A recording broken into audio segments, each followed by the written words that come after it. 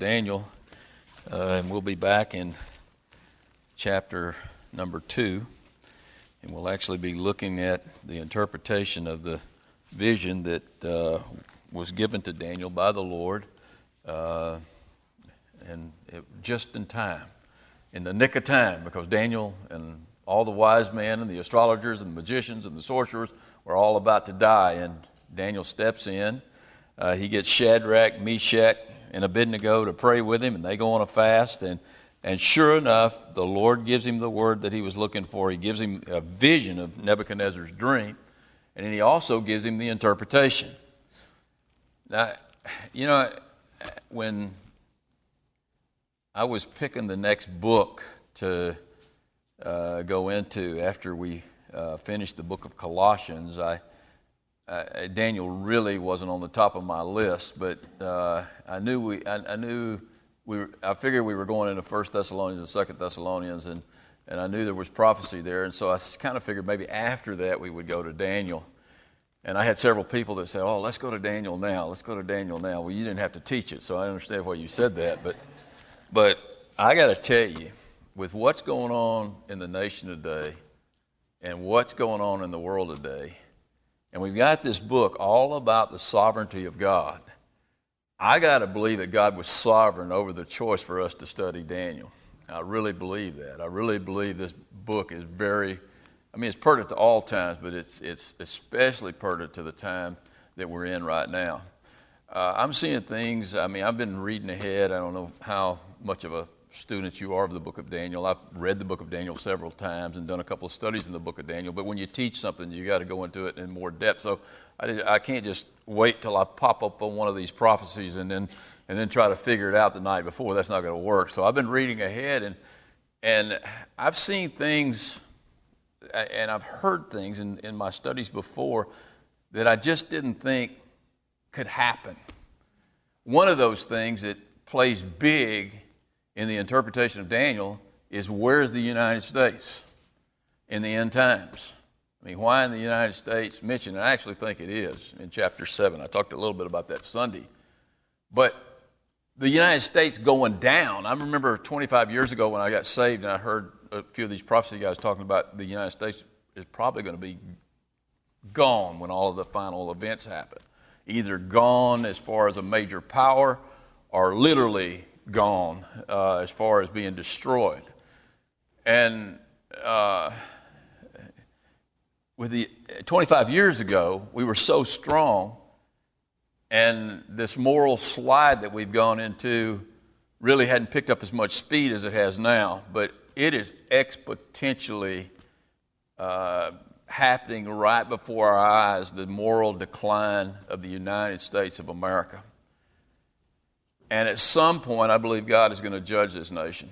I figure he's going to take me out of here before he does, and maybe you too. But it certainly would fit into the book of Daniel that the United States isn't, at the very least, isn't a power to even be reckoned with in the last days. And I just never thought that could happen. But I see what the president, this current president, has done to the United States militarily. We're just not talking about morally now, just militarily, and the way most of the governments that you see in the end times are socialist type governments, and so you didn't figure we would slide into socialism as fast as we have either. You know, we talked about Sunday about the Supreme Court decision on homosexual marriage, but there was a major Supreme Court decision the Thursday before, which really has opened the door that much wider for us to become a socialistic nation and to blend in more with this European Union. And that's a possibility too, that the United States just becomes, we'll look at that even a little bit tonight, becomes possibly part of this European Union that rises up in the last days. So definitely it's encouraging from the standpoint that you can see these prophecies maybe being fulfilled, almost like reading the newspaper. But it's also encouraging to me because what I see in Daniel, I've already mentioned this more than anything else, is the sovereignty of God. God is sovereign over the affairs of men. I mean, God knows the future. He never abdicates his throne. And he's the one who makes the future. And so we have to trust him that the things that are happening to our nation right now, the things that might happen to us as individuals, are part of his final plan. I mean, let's go back and read that psalm that Daniel wrote again. Just read that with me. Blessed be the name of, I'm reading in verse 20 of chapter 2. Blessed be the name of God forever and ever. For wisdom and might are his. And he changes the times and the seasons. That's how he could tell Nebuchadnezzar what's going to happen in the future, and how he could tell Daniel what's going to happen in the future, and how he could tell us what's going to happen in the future. And he's going to tell us that tonight. He removes kings and raises kings up. So he knows what kings are going to be there and which kings are going to be removed. He knows who the next president is. He's not fretting over that one bit. If it's Hillary, he knows it. I'm not saying anything against Hillary. If it's Donald Trump, he knows it. For his reasons, we'll get the king or queen we deserve. That's really scary right there. He gives wisdom to the wise. He and knowledge to those who have understanding. And I believe that's us. He wants us to know these things. He wants us to see these things so that we do trust him. He reveals deep and secret things to his children. He knows deep and secret things. He knows the depths of anybody's soul, anybody's mind. He can reach down in there and he knows exactly what you're thinking and feeling and what kings are thinking and feeling. He knows what is in the darkness. He knew in the darkness what Nebuchadnezzar was dreaming, and light dwells with him. And so he can put his light into any situation and he can see it. And no doubt he gave Nebuchadnezzar that dream. And he says, I thank you and praise you, O God of my fathers. You have given me wisdom and might, and have now made known to me what we ask of you. Me and Shadrach and Meshach and Abednego ask of you to tell us Nebuchadnezzar's dream and give us the interpretation, and now you've made it known to us. I'd be real interested. I wish he'd given us a little bit of insight into how God made it known to him. I mean, did he come to him? I mean, probably we do get some insight in it in some of the latter chapters, different ways he was told given these visions. It's really almost each time it's different. But he gets some major vision, a very specific vision, and angels are involved, and the Lord himself is involved. And so probably, my guess is that the Lord came to him, gave him this vision, and gave him the interpretation. For you have made known to us the king's demand. So now he's got the vision. He knows the interpretation. And he's stepping high and he's heading in to see Nebuchadnezzar. That's where we pick up tonight, verse number 24. Therefore Daniel went to Arioch and said, hey, stop the madness. You don't have to kill anybody. Therefore he went to Arioch, whom the king had appointed to destroy all the wise men of Babylon, including Daniel and his friends. And he went and said thus to him, do not destroy the wise men of Babylon. Take me before the king, and I will tell the king the interpretation. Now, remember I told you last week that I believe Daniel had favor in Arioch's eyes, because I don't believe Arioch would have been that quick to take this risk. And not only is he quick to take the risk, he wants to take the credit too. Because you look at the next verse, he says, then Arioch quickly brought Daniel before the king and said thus to him, I've found the man. I've found the man who can give you your interpretation. He wants some credit here. I found the man of the captives of Judah who will make known to the king the interpretation. And then the king answered and said to Daniel, whose name was Belshazzar, and that was a name given to him by the Babylonians. He said, are you really able to make known to me the dream which I have seen and its interpretation? Notice he puts the dream first. He's still determined, I'm not even going to listen to your interpretation unless you can tell me exactly what I dreamed. And he's asking for the impossible. And you got to give Daniel some credit here, because he's pretty bold. Because he realizes probably that if this is the wrong dream, And it's not the dream that Nebuchadnezzar had. He's probably going to die on the spot. So he makes a pretty bold move here, and he comes in, he's confident. Well, why was he confident? Because he got the dream and the interpretation from the Lord. So you're going to be confident when what you have comes from the Lord. And so he says, are you able to make known to me the dream which I have seen and its interpretation? And Daniel answered in the presence of the king and said, the secret which the king has demanded, the wise man, the astrologers, the magicians, and the soothsayer cannot, it can't be declared by the wise man, the astrologers, the magicians, or the soothsayers. Now at that point, I bet you Nebuchadnezzar was about to take off his head. I mean, he said, what you're asking for, you can't have. Not from these soothsayers, not from the wise man. He's kind of throwing them under the bus, but he's throwing himself under the bus too. He said, you're asking for the impossible. We can't give you what you're asking. There's no way. And nobody can do that. But, the next verse, I always love those buts in the Bible. There's a good but.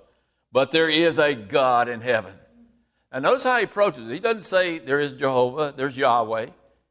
He realizes that Nebuchadnezzar is a pagan king, and he worships all sorts of gods. But he's going to tell him now, he's going to lead him into a relationship with the Lord, basically is what he's doing. And so he tells him about the God and where the God's at. There is a God in heaven. You don't know this God, Nebuchadnezzar, but there is a God in heaven, and he reveals secrets, and he has made known to King Nebuchadnezzar what will be the latter days. That's what your dream was all about. What will be the latter days? What are the latter days in the Bible?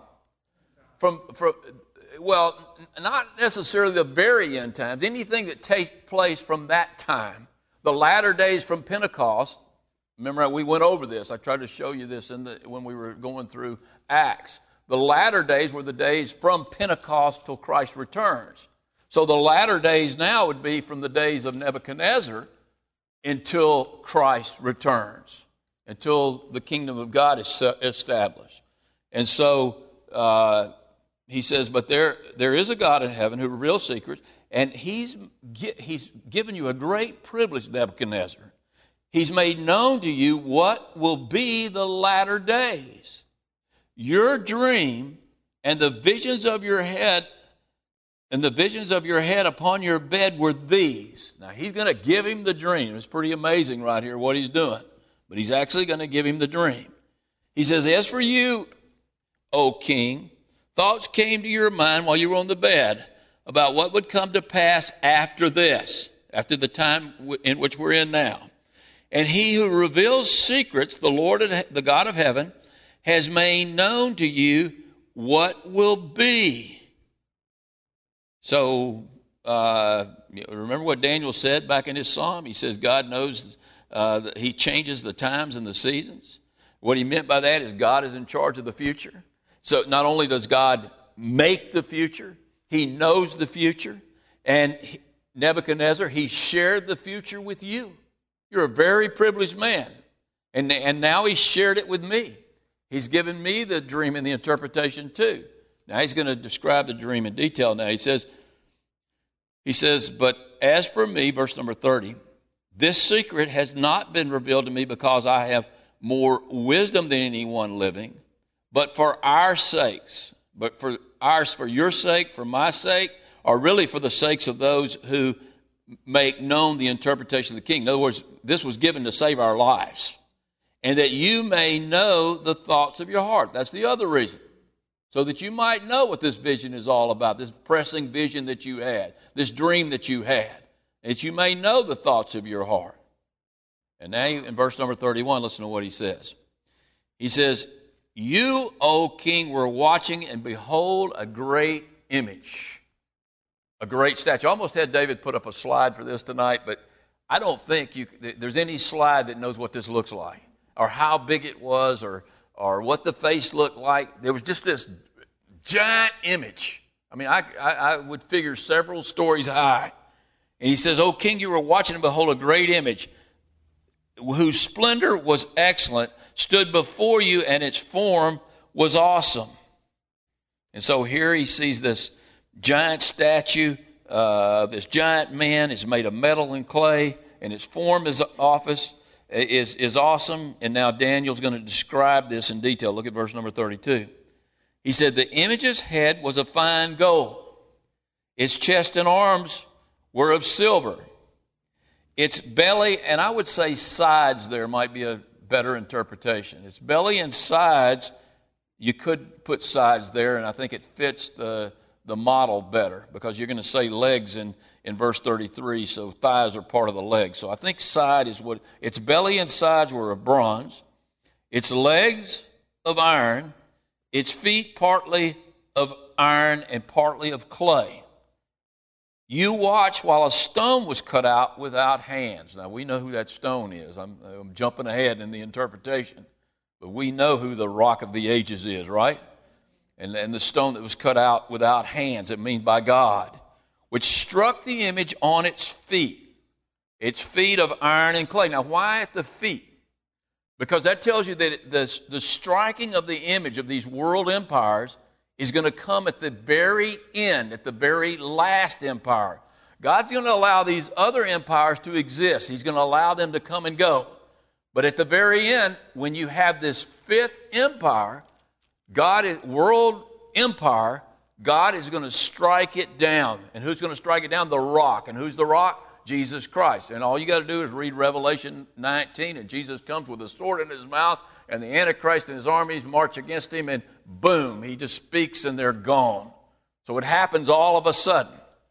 So he says, you watched while a stone was cut out without hands, which struck the image on its feet of iron and clay and broke them in pieces. Then the iron and the clay, the bronze and the silver and the gold were crushed together and became like chaff from the summer threshing floors. And a wind carried it away, and there was no trace of them found anymore. They're gone. World empires are gone at this point. No more world empires. No more talk of a new world order. There'll be a new world order, but it'll be a new world order with Jesus Christ on his throne. And amen, exactly. And the stone that struck the image became a great mountain that filled the whole earth. In other words, his rule and reign will fill the whole earth. Well, that's good news, isn't it? It's really good news. This is the dream. I've given you the dream. How about it, Nebuchadnezzar? Would you like to hear the interpretation? Notice Nebuchadnezzar is speechless.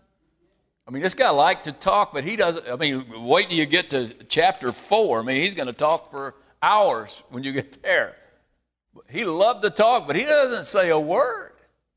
Why doesn't he say a word? He's stunned. I mean, here's this guy that has gotten, a dream that took place weeks or months before, and he's gotten into his mind and knows exactly what that dream was. He gives it to him in detail. And Nebuchadnezzar, he's just standing there flabbergasted. That this guy could tell him exactly what he had dreamed in this prior dream. And now Daniel says, would you like to hear the interpretation? You better believe I would. Man, if this kind of miracle could take place in just telling me the dream, I want the miracle of the interpretation. How many of y'all want the miracle of the interpretation? Well, let's look at it, because he's going to give it to us. He says in verse number 37, he said, O king, you, O king, are the king of kings. There's no king like Nebuchadnezzar at this point. Any other king was just a vassal king, a puppet king that reported to Nebuchadnezzar. He was the king of all kings. You are king of kings. That's the title given to who later on? You know that. Jesus, exactly. King of kings and Lord of lords. In fact, Nebuchadnezzar is going to call this king that speaks to Daniel the king of kings and Lord of lords, basically. He said, you, O king, are king of kings, for the God of heaven has given you kingdom, power, and strength, and glory. I don't think Nebuchadnezzar ever realized, just figured he was a lucky guy. to fall into all his wealth, or either maybe he was some kind of deity. The Pharaohs thought of themselves as deities. But now he's told where that power came from. All the power that you had came from the Lord, the God of heaven. And notice how he calls him the God of heaven. He doesn't say Yahweh or Jehovah. He says the God of heaven, this God of the Jews, has given you the kingdom, power, and strength and glory. And wherever the children of the men dwell, or the beasts of the field and the birds of the heaven, he has given them into your hands. I mean, the whole modern world of that time was under the reign of Nebuchadnezzar. And it's not modern to us now, but it was modern then. He has given them into your hand and has made you ruler over them. And then he says, you, O Nebuchadnezzar, are the head of gold. You are the first of the 4 Gentile one-world governments that will rule over the earth. You're the first of the 4 until the last days government comes. That last one-world order that we're still looking for now. Now, notice the metals used here. Out of all those metals, look, you got Nebuchadnezzar's kingdom, which is gold. Then you got the Medo-Persian kingdom, which we'll look at in a minute, which is silver. Then you got the Greek kingdom, which is bronze. Then you've got the iron kingdom, and then you've got iron mixed with clay. Now, you notice the descending value of those metals to where you get to clay?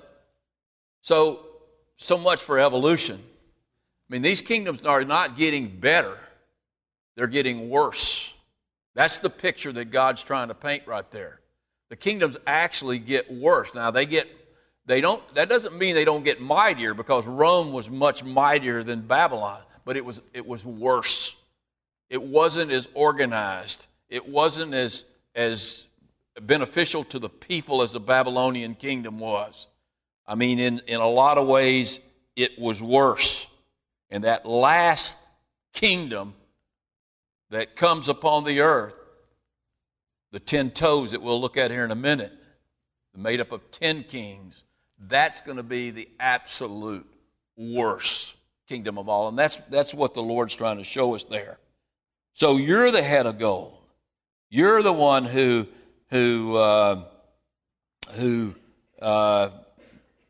rules now. You're the first one world order. I think Nebuchadnezzar was feeling pretty good about himself at that point. I'm the gold one. The rest of these kind of deteriorate from there.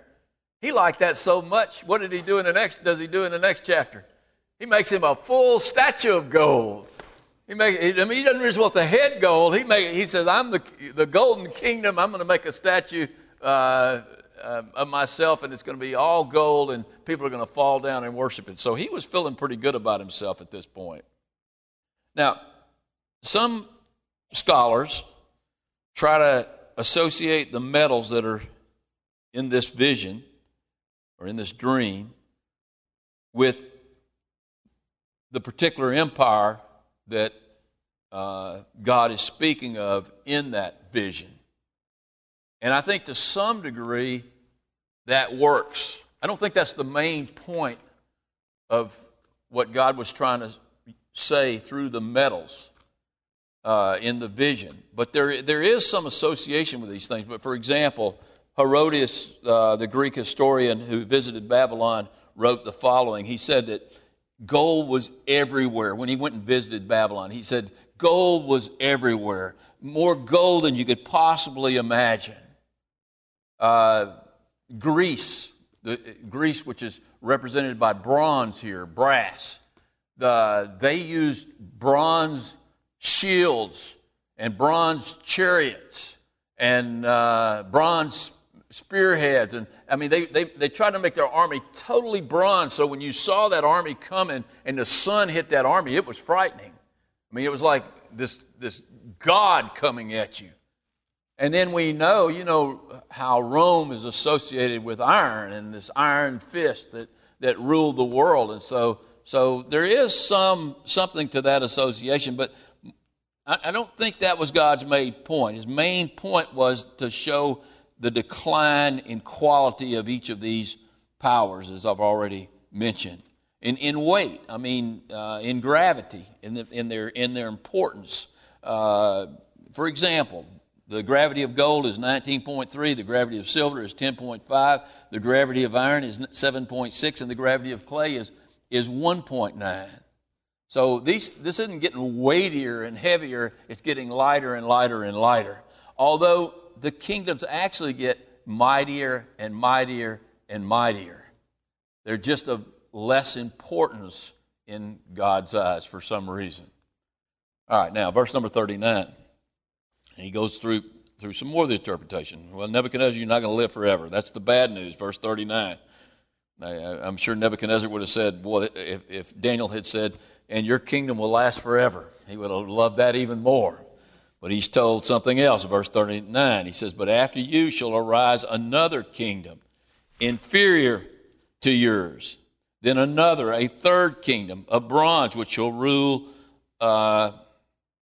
over all the earth. Well, we know from back in verse 32 that the second kingdom is silver. The second kingdom is silver, and the third kingdom is bronze. So the second kingdom, which is silver, the silver arms and the silver chest, represent the Medo-Persian Empire. We'll see the Medo-Persian Empire arise in the book of Daniel, because remember when Nebuchadnezzar's son's having that big party, the writing comes on the wall, and then that night they're conquered by the Medo-Persians. So we're going to actually see that happen. Then the third kingdom is the kingdom of brass, which in 333 Greece moves across the world and they wipe out the Medo-Persian Empire and they take over. And then verse number 40, and the fourth kingdom shall be as strong as iron, inasmuch as it breaks in pieces and shatters everything like iron and crushes. That kingdom will break in pieces and crush all other kingdoms. And we know that fourth kingdom, that fourth one world government is Rome. And all you have to do is look at your history books, and you have to look for one world governments, because that's what we're being shown here, these one world kingdoms that will rule over centuries. Rome lasted a long time. The eastern part of Rome lasted to 1453 A.D. And really the remnants of Rome are still around. I'm not just talking about the artifacts, I'm talking about governments and the religious system, the Roman religious system, all of that's still in place. It's not knitted together yet, but all of those remnants are still hanging around. And so that leads us to the last kingdom. That's the kingdom that's there when Jesus Christ returns. In verse number 41, he says, whereas you saw the feet and the toes, partly of potter's clay and partly of iron. Now,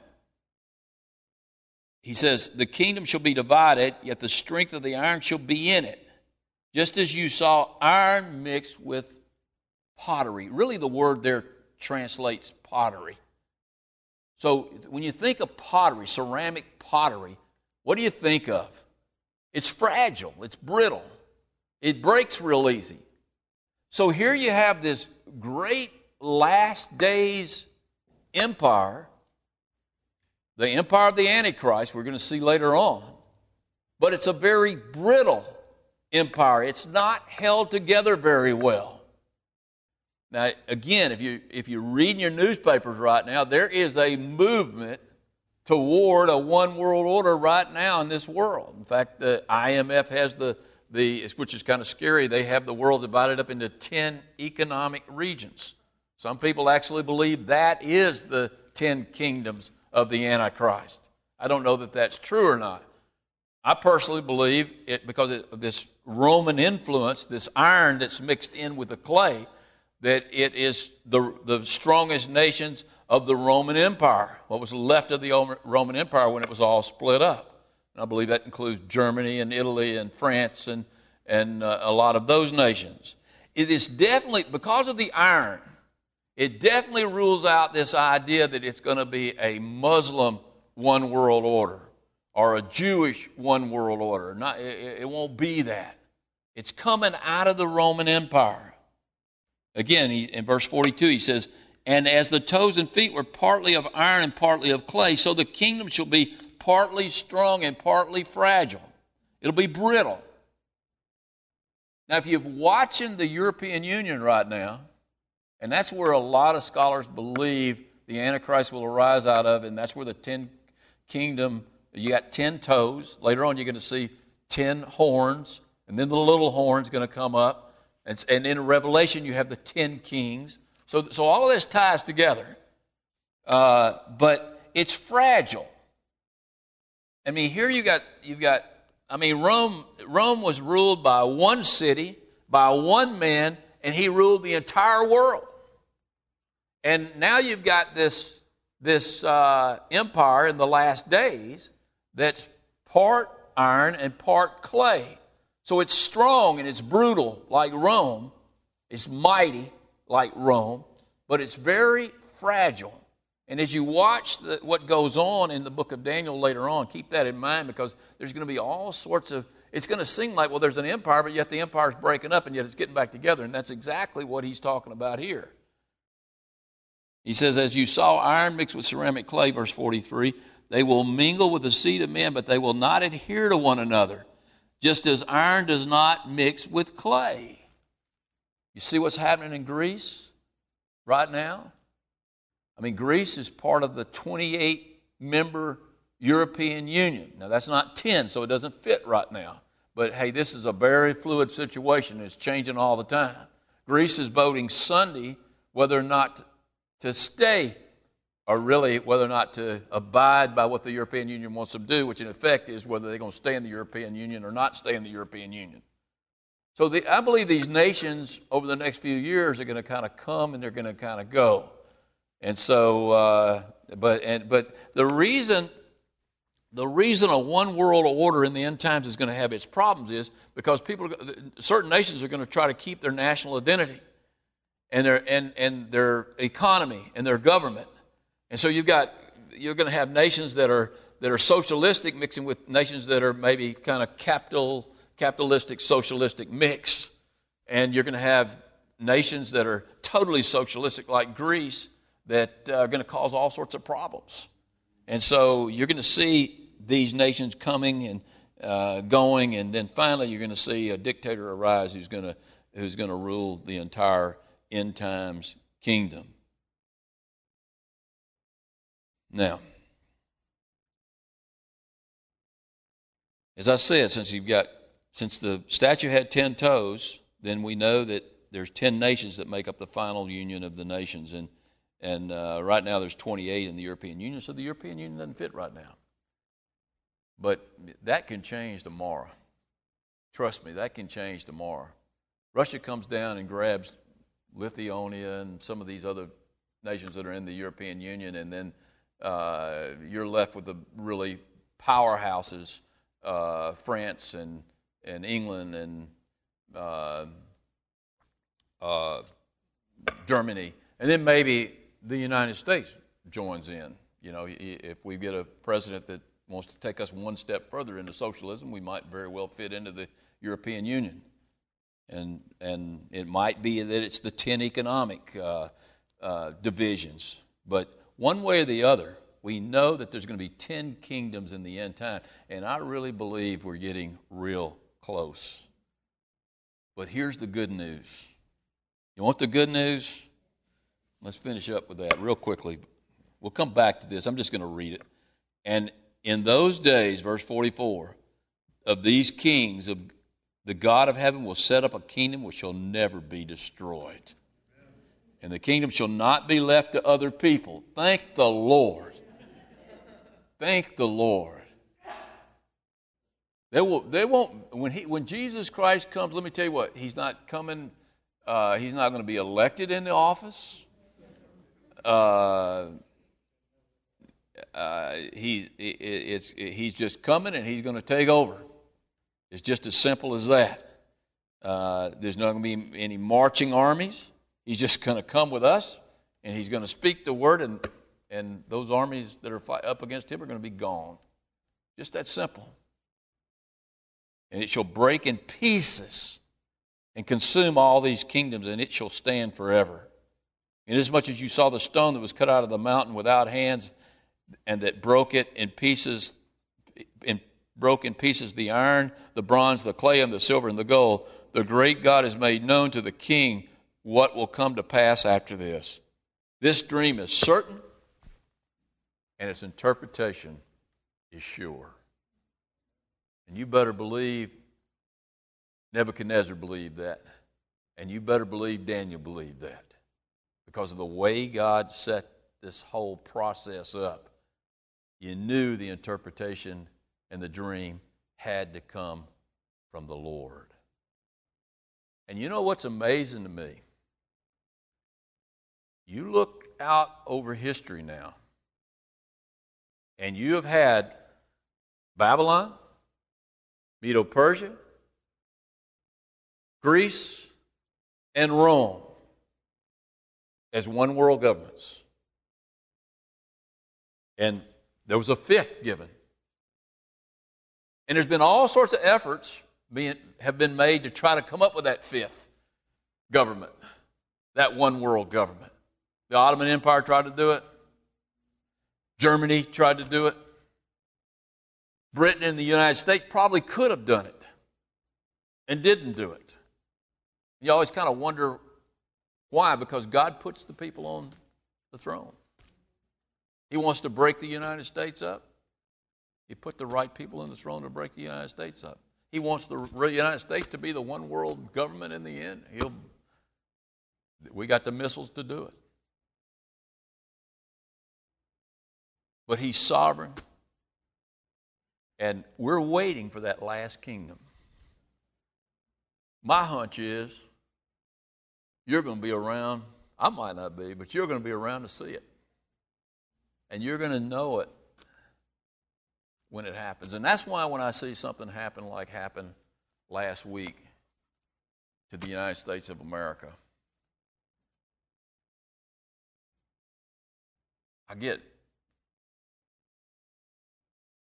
I'm sad, but I'm also excited. I'm excited that things are happening and changes are coming. And the ultimate change is Jesus Christ on his throne. That's what we're looking forward to. Let's go to the Lord in prayer. Father, we just thank you for your word and what you revealed to us. And Lord, this great vision that you gave Nebuchadnezzar that Daniel was given a view of and an interpretation of, Lord, we just thank you that you've made us privy to this.